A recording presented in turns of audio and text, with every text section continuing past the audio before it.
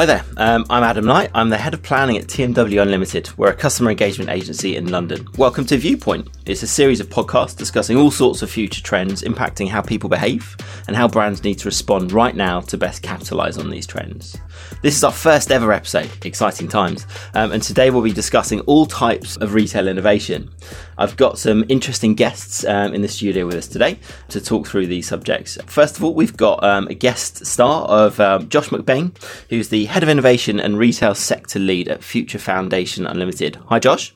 Hi, Adam. And they're our futurology partners within the Unlimited group.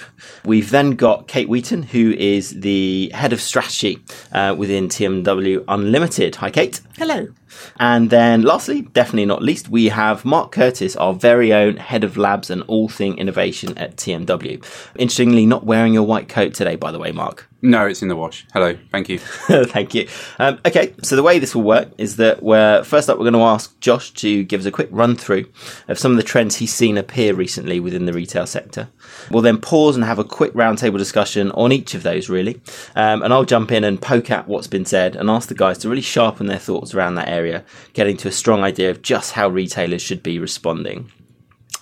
So to set the scene, over the past few weeks, we've seen Pokemon Go bonkers. We've seen Amazon Dash pop up and make headlines over the last few days. And we've seen a really sad ending on the high street stalwart that was BHS. Lots of movement, lots of disruption and challenging times. Josh, can you take this a bit further and tell us what you're starting to see from a future trends in retail? So I think when looking at the future of retail, it's interesting the extent to which the type of innovations and trends that we're seeing and the ones that we expect to see in the future are very much being driven by more fundamental changes to the customer journey and the path to purchase. So in summary, what we're seeing is the path to purchase get both shorter, longer, rounder, more experiential, and over the longer term, increasingly challenged. So we kind of break that apart a bit and go part by part. Well, in the first instance, we're seeing the customer journey definitely getting shorter. The amount of time and energy people have to put into a shopping experience is getting less and less, with more convenient and seamless retail solutions in store, cashless payments in store, more convenient e-commerce options, one buy button, click online, but also increasingly a more fundamental trend that we call life on demand, where increasingly consumers are expecting the delivery of products and services to far more convenient locations and the time that they choose. And we now find it's around half of consumers in the UK who claim that they would be interested in a service that could deliver a product to wherever they are within just 2 hours. Now, on the other hand, we're also seeing the shopping journey get longer in the sense that people are spending far more time shopping around extensively to try and find the best possible deal, using price comparison websites and other online tools. What's also interesting is the rise of showrooming, where increasingly people will go into a physical store to research and test out products to then buy later online and vice versa. And actually we find about 50% of people in the UK are now going into physical retail stores just to have an actual feel and look at a product to then later buy it online. But perhaps the most fundamental trend that we're seeing is the way in which the customer journey is becoming far more experiential. So in the short term, what we have seen is retailers look to embed more entertainment and leisure features in retail stores in order to try and galvanize consumer interest, meet the challenge of e-commerce and online shopping, but also in order to drive point of sale. And what's interesting, though, is that over time, what we're seeing, especially for larger retailers and for flagship stores, is that the retail space is being redesigned to purely offer an immersive brand experience, where the experience is the key part of it, rather than necessarily selling products there and then. But over the longer term, I think the most fundamental trend and indeed challenge that retailers are likely to see is the idea of invisible commerce or automated commerce. So as Adam mentioned earlier, what we've seen through Amazon Dash is a new service that allows customers to use a new device that they can plug into a growing range of appliances, washing machines, kettles, coffee machines. And when they run out of coffee pods or washing capsules, they can simply click the button and have the item delivered to their home the next day. And we actually find that half of consumers in the UK are now interested in a service that can replenish their household goods automatically. So I think in summary, what we're seeing is a far more complex and weaving and less linear path to purchase. And for many brands and retailers, this means it's very difficult to identify when the customer is going to jump on this journey, as in decide to actually buy a item or product, and when they're going to get off and actually make that final purchase.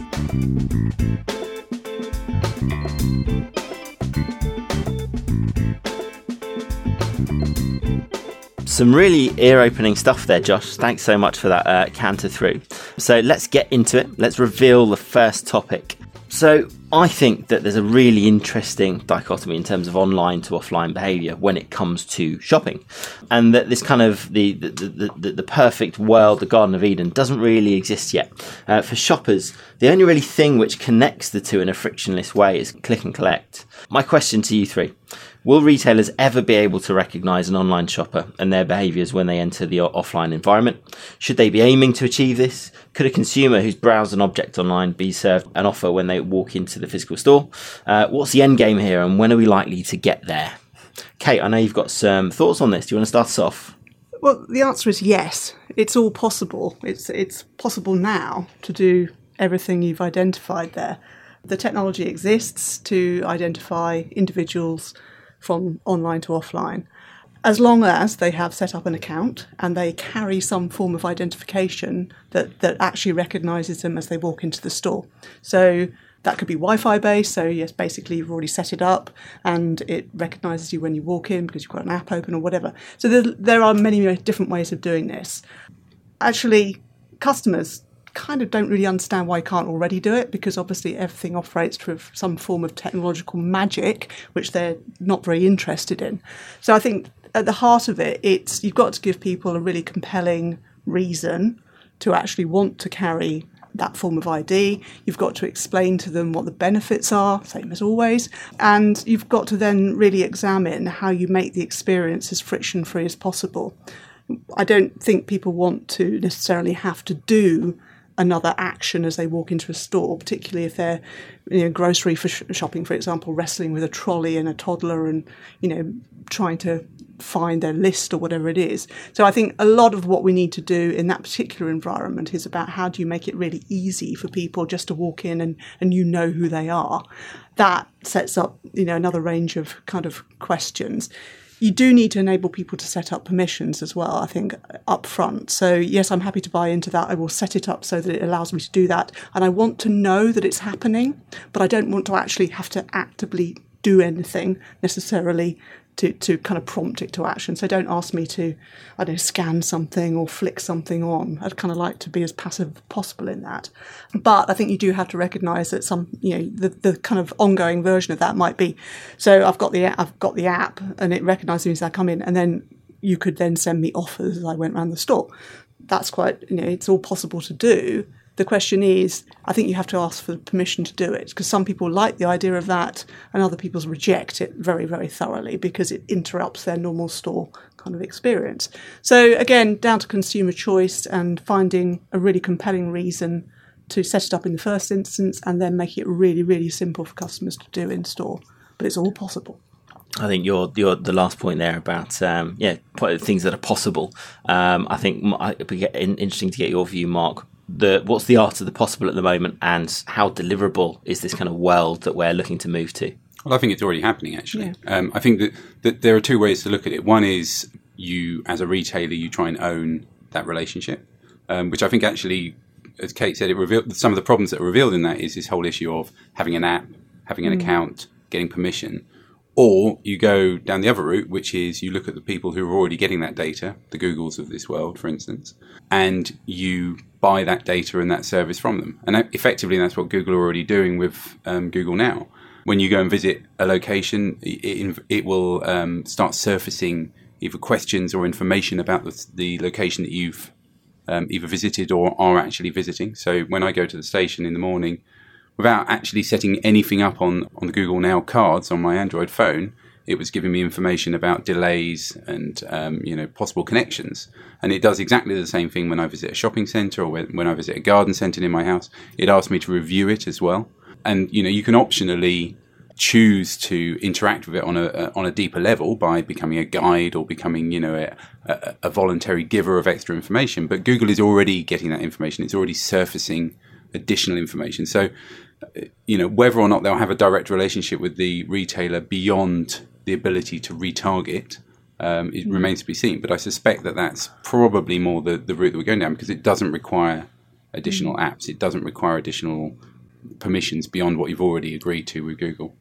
I think the challenge there is how you tie together the data the retailer really wants, which is about that person shopping and how they behave, what they buy, because that's the richest data they can probably get access to, with an external party who they probably won't want to share that data with. Yeah, because it will all be anonymized. I mean, the way Google works at the moment is you're effectively buying ad inventory against probabilistic, data based on a group of people having done certain activities. But I think that will change in the future. I mean, interestingly, there's a startup called People.io who we've chatted to a couple of times, and their whole model is based around the idea that in the future, anonymized data or the gathering of data on individuals will be legislated against via Europe's privacy legislations, and then people will be able to control much more the data that they give to retailers in order to receive much more tailored offers and vouchers, and also get payment for sharing that data in return. So I think, that's another potential way, and that is predicated on having some kind of app installed, but it's an app that would work across multiple retailers with multiple use cases.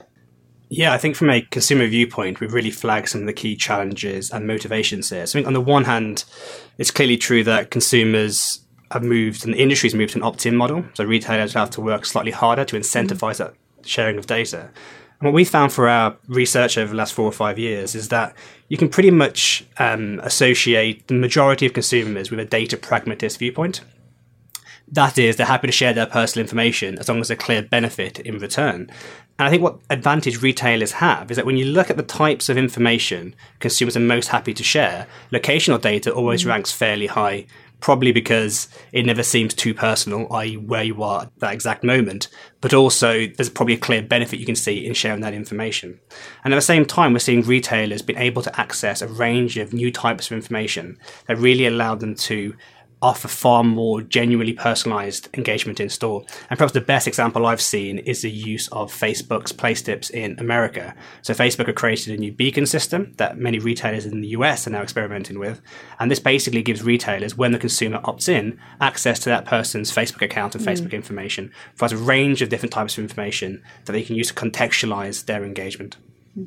I think the big challenge for retailers, depending on obviously the size of the retailer you're talking about, is really the investment required to set up the technology, whether it's beacons, even Wi-Fi, if you've got really, really large store footprint in large stores, Bluetooth, I'd probably take out of the equation. And it's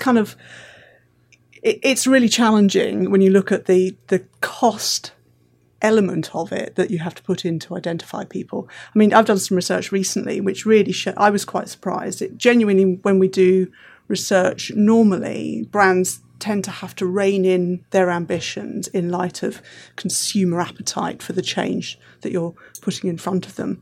I think that's changing. I think actually we're in a world now where retail is sort of, in the mainstream retail particularly, is lagging behind customer expectations. I think consumers are moving faster and actually are more open to the adoption of technology that 10 years ago we'd have thought was really out there, like fingerprint technology, and just the acceptance of those sort of things, I think, will very, very quickly challenge and make big retailers move faster. And of course, lots of the examples we've been talking about are small retailers where they have the flexibility and a much more sort of strong community of interest that they can leverage. I think the biggies where you're looking at the big grocery chains, the kind of the general department stores, those are the ones where the cost is incredibly high. It's a really, really broad church of consumers. Finding the right technology to get the majority involved is absolutely key. And I think it's going to be interesting to see which of the ones that are adopted as the kind of key form of ID. Is it going to be the app, an app? Is it going to be on the back of digital wallets? All that kind of thing. I think it's absolutely still up for debate. Just to echo what Kate said, really, I think payment will actually be the biggest, I think it'll be a big Trojan driver, horse, or kind of at the vanguard of the kind of changes we see. All the big supermarkets have resisted updating their point of sale because they all know that there is a measure of disruption in the pipeline, which, and the dust has really yet to settle on contactless or, as Kate said, fingerprint payments or app payments. So whatever that decision is, whatever seems to become the consensus in terms of how we process our payments, and that will have to link very much to online, offline, location. Probably, if you look at the Chinese model through WeChat, where people are buying things, effectively from chatbots. Once we have a more cohesive view on how payment is handled, I think then we will start to see all the other parts of the equation fall into place. And I think the resistance from big retailers is it's not a sort of ideal or anything like that. I think it's really down to cost and absolutely. the sheer disruption. Because they've got to change the physical devices. It's really costly.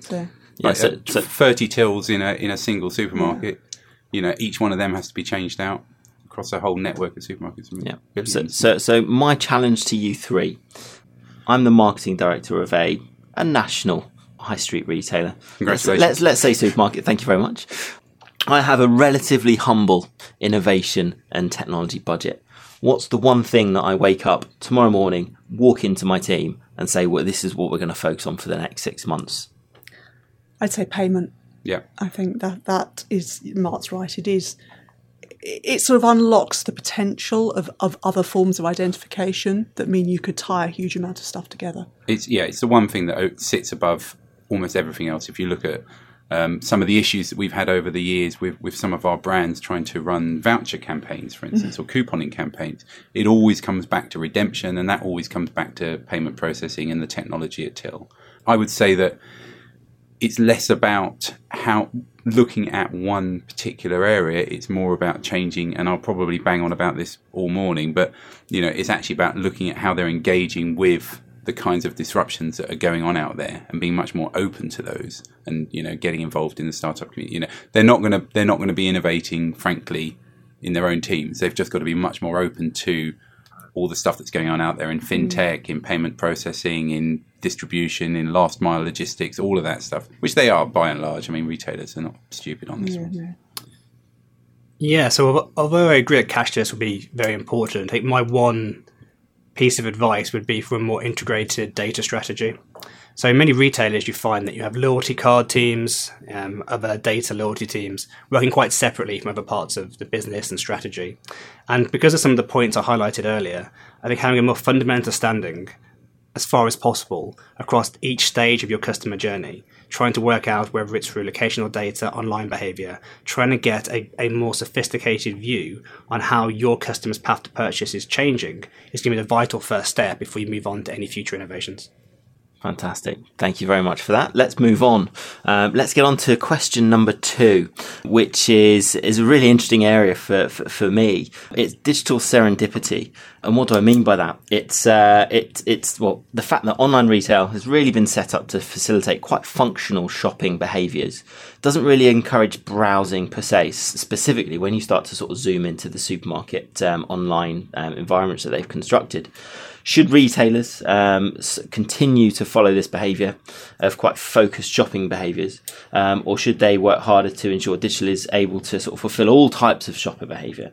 Could online facilitate a weekend browse through recipes, for example, pre-doing the weekly online shop? Does curated discovery need to be part of the online shopping experience, and will this inspire or disrupt? Josh, I know you've got a few thoughts on this to start us off. Yeah, so this is a really kind of fundamental question for retailers, but all clients that we work with. So on the most fundamental level, we've clearly seen the intersection of a growing depth of risk attitude, combined with a view of curated discovery from brands where you want more expert-led advice and discovery. But at the same time, an emerging trend that we call Surprise Me is really about this question of what room is there for serendipity. And it's interesting, you see philosophers now talking about the role of Netflix and Amazon in funneling our choices down with every purchase that we're actually removing free will from the shopper. Yeah. So I think the challenge is, how do you, of course, try to personalize it and make it relevant for the customer, but allow for this area of surprise and delight?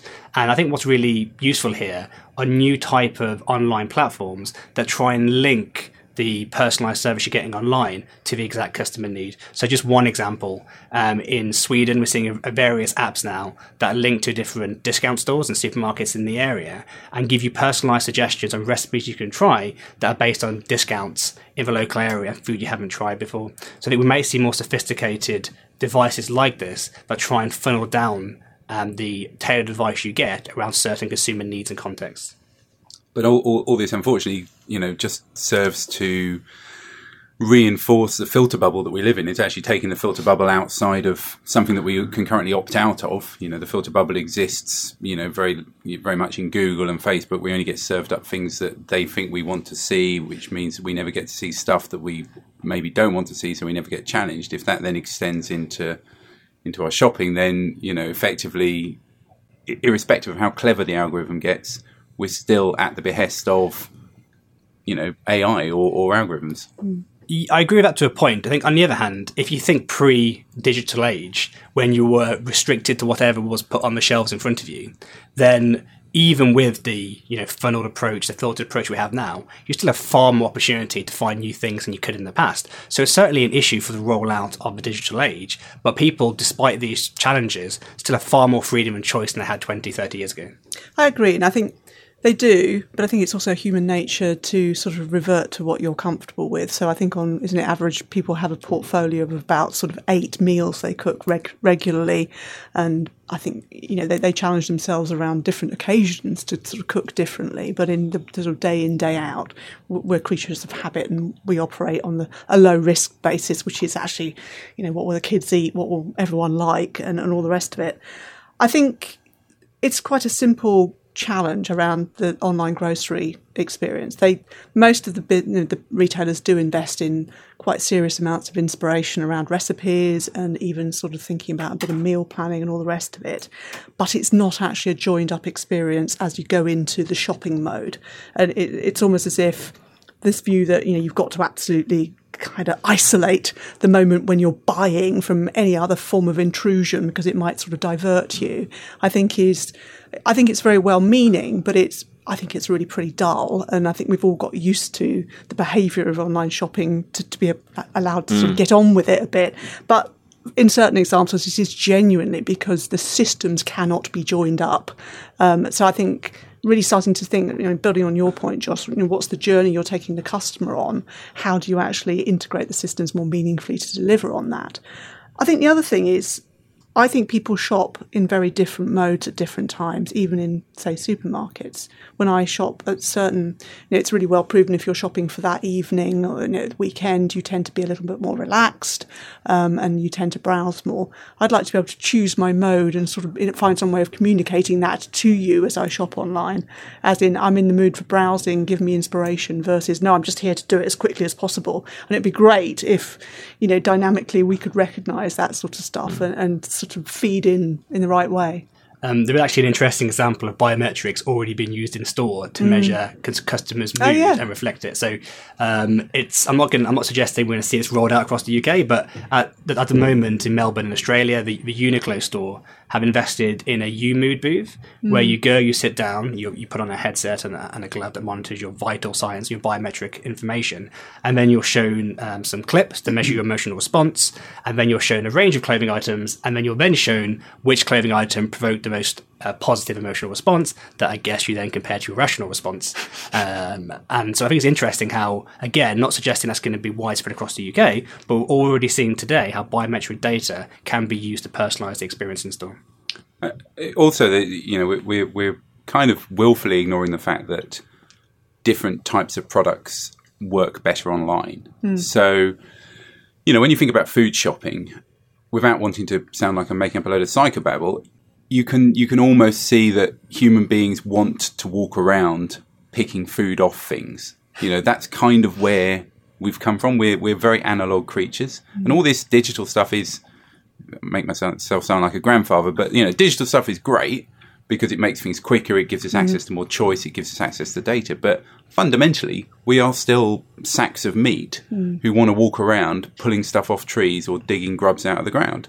So what can work brilliantly for comparing the specs of 2 cameras online, or, you know, shopping for the best deal on batteries, or, you know, bulk purchases, might never actually, you know, we might have to actually come to terms with the fact, retailers too, that it might never actually translate for the big shopping experience unless we fundamentally change the way that we're buying food, you know, or buying at meals. And I mean, retailers are, you know, they are trying to push us towards a much more convenience-led lifestyle. You know, they would like us not to actually cook things. They would like us to buy pre-prepared and processed meals. So maybe that is, you know, sorry, my own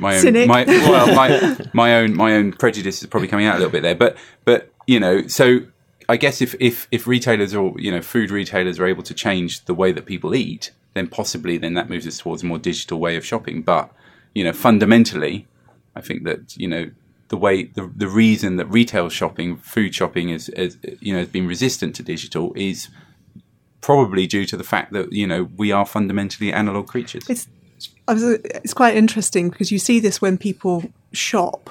So if you think the first bit is all the visceral, interesting stuff when they walk into the fresh fruit, veg, fish, meat, poultry, that area, and you see a very high level of interest and engagement at that point, and they're really on it and kind of enjoying it and looking around. We still see it as real food. It's real food, and you see it as something you're going to eat in future. So people sort of start very quickly, you know, seeing something and kind of going, "Oh, I can make that with that," and then they hit a point, and then it sort of changes markedly as they walk into effectively the packaged goods and the less interesting stuff, and it just starts really changing in terms of their interest, their engagement. But that's the higher value stuff from the brand's perspective, because, you know, it's they make more profit on things in packets.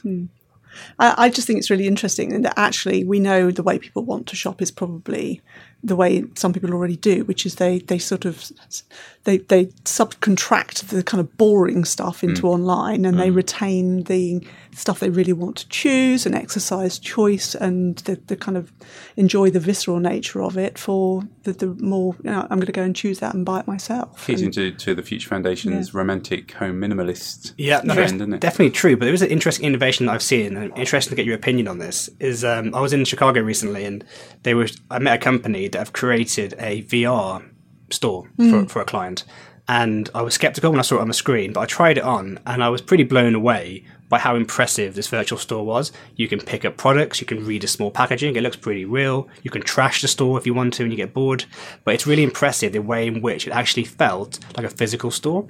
My thought on that is, if we see more of these things become possible via websites and other digital channels, then could we see online shopping try and offer more of the experiences that we have in store? Absolutely. I think, you know, the great, and we'll probably talk about VR later, but one of the great, you know, promises of that technology is more the kind of the mixed reality piece. So I still see VR as being very much an interim technology. It's not for the masses really at this point, but when we're all wearing effectively headsets that are able to change the surroundings we're in, suddenly every surface can become, you know, for a brief period of time, if you want it, the aisle of Sainsbury's. And, you know, suddenly you've got the ability to enjoy that serendipitous walking around, looking at fresh produce, looking at produce from all around the world, being able to examine it, being able to call up extra information. And possibly, the promise of VR and mixed reality and AR is that it does actually bridge the gap between our analog needs and instincts, and the need to manipulate and touch and feel, and, you know, rather than looking at things on a 16:9 square on our desks, you know. So quite possibly that will be the way that we get the digital world into our analog brains, effectively. Essentially, VR hunter-gatherers. Yeah. But I can see. I mean, clearly, it's not going to happen on an Oculus Rift or an HTC Vive now, because these units are too clunky, and, you know, it's more of a gimmick. But it will happen, and I would agree that it's potentially one of the futures that's available to us. And I completely agree that I think AR is where you'll see the biggest disruption over the longer term. And there's a great example of being used already from Volvo in America, who have partnered with Microsoft to create AR glasses, where when you're viewing a car, you can change information via the glasses. So at Audi showroom today, you can edit it on a screen and you view it on a big screen behind you. Now you can actually change the car in front of you and view types of information, crash tests, for example, that you just can't see through a physical store. Yeah, and in a couple of years' time, these glasses, they're not going to be headsets. They're going to be discreet. They'll be, ubiquitous, effectively, in the same way that we're all carrying around mobile phones now, and have only really been doing it, carrying smartphones around for the last, 6 years. In 6 or 7 years' time, I wouldn't be surprised if we're all interacting with our own little personally modified universes, mediated, again, by algorithms through AR and MR technology. Gosh, it all sounds very lonely. So I guess in summary, by the sound that we're really holding out for AR to turn up and really disrupt this idea and to be able to create really interesting levels of digital serendipity for our retail clients. Well, that's where the end game is, but clearly, baby steps. Clearly, there are lots of things that retailers can do, and it all goes back down to data, and clever use of data and clever use of making experiences personal and exciting and emotional for people. Okay, thanks, guys. Okay, on to topic number 3, which in short is AI, artificial intelligence within retail. And what do I mean when I set this up? So as people plan their lives online, will retailers ever be able to enter the conversations they have about their that Saturday evening barbecue? Could they turn up to suggest recipes or drink choices, for example? AI will be able to facilitate this, but will consumers become used to it and find it helpful? Will they need to be invited in? Will it just be seen as intrusive, brands forcing themselves into conversations where they're just simply not welcome? Kate, I know you've got some views on this. Yeah, I think undoubtedly consumers resent brands kind of intruding into their personal space, and we see this again and again. However, all the evidence from, we talked about China earlier, and the future of AI really suggests that there'll be a growing role for assistants of some kind who provide you with effectively support for your life. And I think it's not that, I don't know how far away this is, but for me, that feels like I would totally expect having if I have a trusted assistant of some kind that I've effectively bought into, and it is a service that could be provided by any number of different brands, but it's most likely to be Google or Apple or Amazon and those guys, really. If it will be listening and it will hear the conversation and say, yes, here are some recipes, and I'm actually going to make recommendations for where you should go and buy those things. So I think the role of retail could be highly disintermediated by that kind of thing and hugely disrupted. And it wouldn't surprise me if effectively we end up with retailers having to sort of supply to the algorithm their personalised prices there and offers they're willing to sort of be bidding to get on into that recommendation they're making. So I think it's a massive threat going forwards. It's probably a long way in the future, but part of me thinks if it's happening now and people are already sort of accepting through, it's obviously a different development path than China, but, it's happening there. So why on earth would it not happen in the EU countries? Yeah, I actually don't think it's going to be that far away, actually. I think it's more a medium-term trend. And I actually think there's going to be an irony here that we're going to see more humanised digital engagement through non-human agents. So on the one hand, we're clearly seeing through consumer research that customers are more interested in a two-way dialogue with brands, whether that's leaving reviews, direct engagement. And I think Mark mentioned earlier, in Asia already it's far more common to use instant messaging to communicate with customers. Brands in the West have been slightly slower to adopt this, but we are seeing brands like Adidas now using WhatsApp to create groups of interested customers, giving content around different sports that they're interested in. But what we're already seeing as well is the use of AI devices. Perhaps the most famous is Amelia, which has been used by a range of companies already, and even by Enfield Council now. So it's becoming more common for companies and local councils to use these type of devices for front-end customer service. And it's just my view that they will allow for more personalised online engagement. And if each brand wants to have a unique personalised conversation with each customer through better use of data, etc., then you can't do that through human staff. It's just not going to be achievable. You can do it from more advanced AI that replicate human emotion. So Amelia, for example, can replicate natural voice. It can even register human emotion and empathy in the voice and respond accordingly.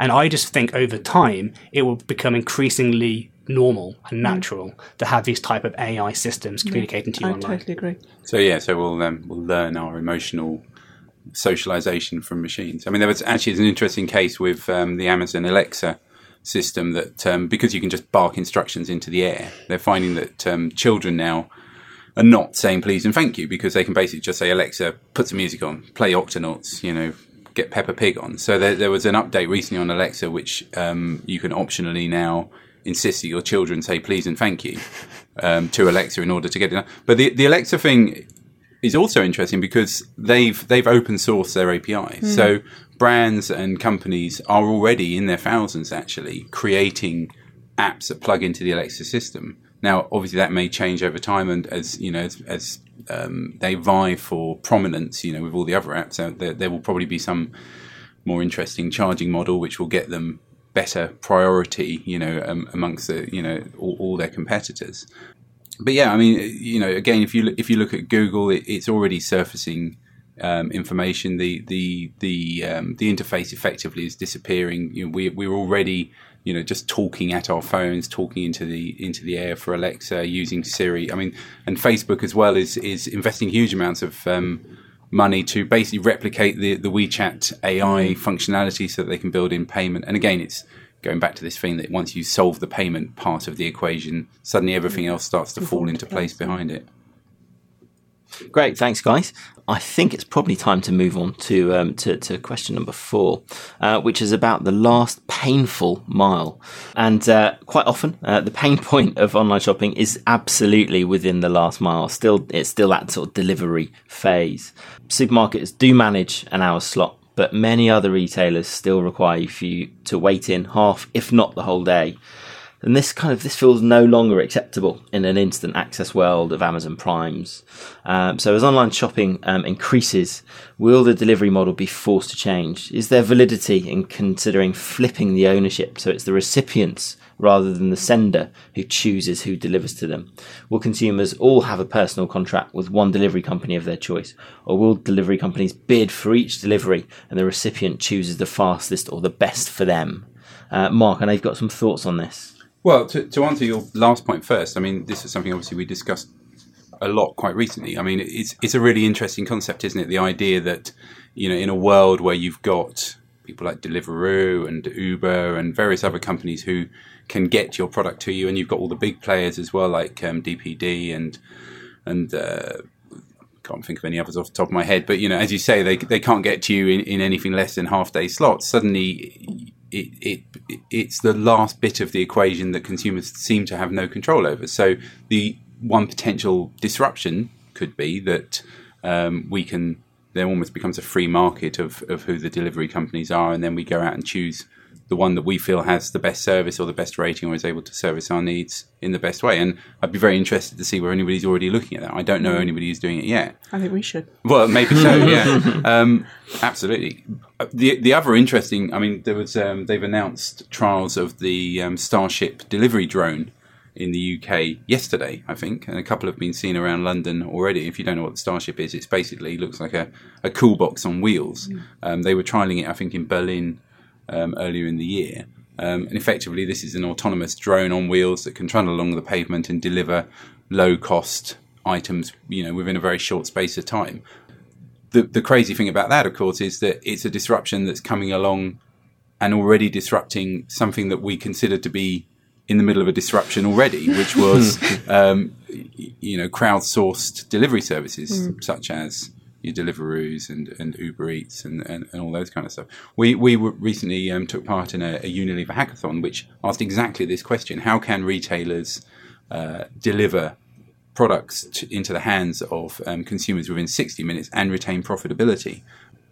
The simple answer is, in the short term, I don't think there is a way of doing it profitably. However, if they want to compete, then maybe they're going to have to take a hit on the costs associated with providing that level of convenience, because simply that is consumer expectation now.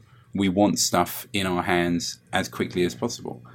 Personally, I think the solution will probably be a technological one rather than some of the interim stuff that's popping up now. I suspect that within a couple of years we won't be seeing hordes of cyclists hanging around outside Chimichanga ready to deliver burritos across London. I think there will be, other ways of doing it, but, who knows? I couldn't agree more. And I think so you're right that Uber Rush in America, now delivery of anything within an hour, Amazon Prime 1 hour delivery, is just raising the expectations that we're seeing across all retailers. But I do think, although it's a massive challenge, there is a real opportunity here for retailers. Because as Mark said, let's take Amazon, the food service, for example. They can't at the moment build an economically viable model. Mm-hmm. But what retailers have, they may be behind the curve in adopting these type of trends. But if you're a national retailer, you have this national distribution of physical locations throughout the country, nodes that can be connected for delivery services. So in a strange way, it's actually national retailers who traditionally may seem more conservative and not really engaging with this life on demand trend, who may have the built infrastructure that over the longer term could allow them to create a model to capitalize on this. And actually, this was our solution for the hackathon that we worked on for Unilever, was to actually leverage the footprint that the big five have already got, the retailers have already got in the UK, by effectively using them as micro distribution points, which you then crowdsource the people that do the last mile delivery. I think the problem still remains that you have to expect consumers to pay a premium to do it, and then you have to pay somebody to do the actual delivery. And in these sort of days of, and we're still in austerity, we're still very much in budget cut mode. I think, most people are trying to watch the pennies. You do have to ask the question, how much do I need, that box of Magnum or that pint of milk or that USB cable? Can it wait until tomorrow? I know the answer quite often is no. I think most people, make that judgment call, don't they, at the last minute and think, well, actually, I'm quite prepared to pay £2.50 or what's it for Amazon now? It's about £7, isn't it, to get something delivered within an hour in London. But I think that's the other thing as well, is all this is very metro-centric. Yeah. It's all these kind of solutions and all these problems are being identified as things that are uniquely city-based and city-solved. But, a lot of people actually don't live in cities. And certainly where I live, Uber doesn't exist. There's certainly, you can't get takeaways delivered half the time. So, whatever the solutions are, I still think that it's going to be probably something in the world of, I'm not going to say drones, because, I still think there are huge regulation issues with things like the Amazon drones, but I still think that there will be an automated solution to it. And if you go ahead into the future, another 5-6 years where you've got fleets of self-driving cars potentially driving around the UK road networks, well, right there, you've actually got potentially a delivery fleet. The bigger question to ask is, what does that do to employment? What does that do to, how can we all afford to buy these things when, half the people that are paying for it are actually now going to be unemployed because they're not driving taxis, buses, trains, or doing deliveries. Yeah. I think Mark raises a point there that's going to be important for all companies and also retailers, is so many of the solutions we talk about over the next 10 years have some form of automation, whether it's better self-service in store, automated delivery services. That's going to change the role of staff for all retail brands. Now, the easy answer is often that I will just redefine what human customer service is about. It'll be more expert-led customer service, and the more functional tasks can be replaced by automation. Mm-hmm. But that alone won't be able to create the kind of jobs that we replaced by the future of automation. So I think for retailers and all companies, finding a corporate position and how you respond to even more automated efficiency changes, but in a way that seems to be, fair and done in a fair manner, will be a key challenge for retailers and all companies, really.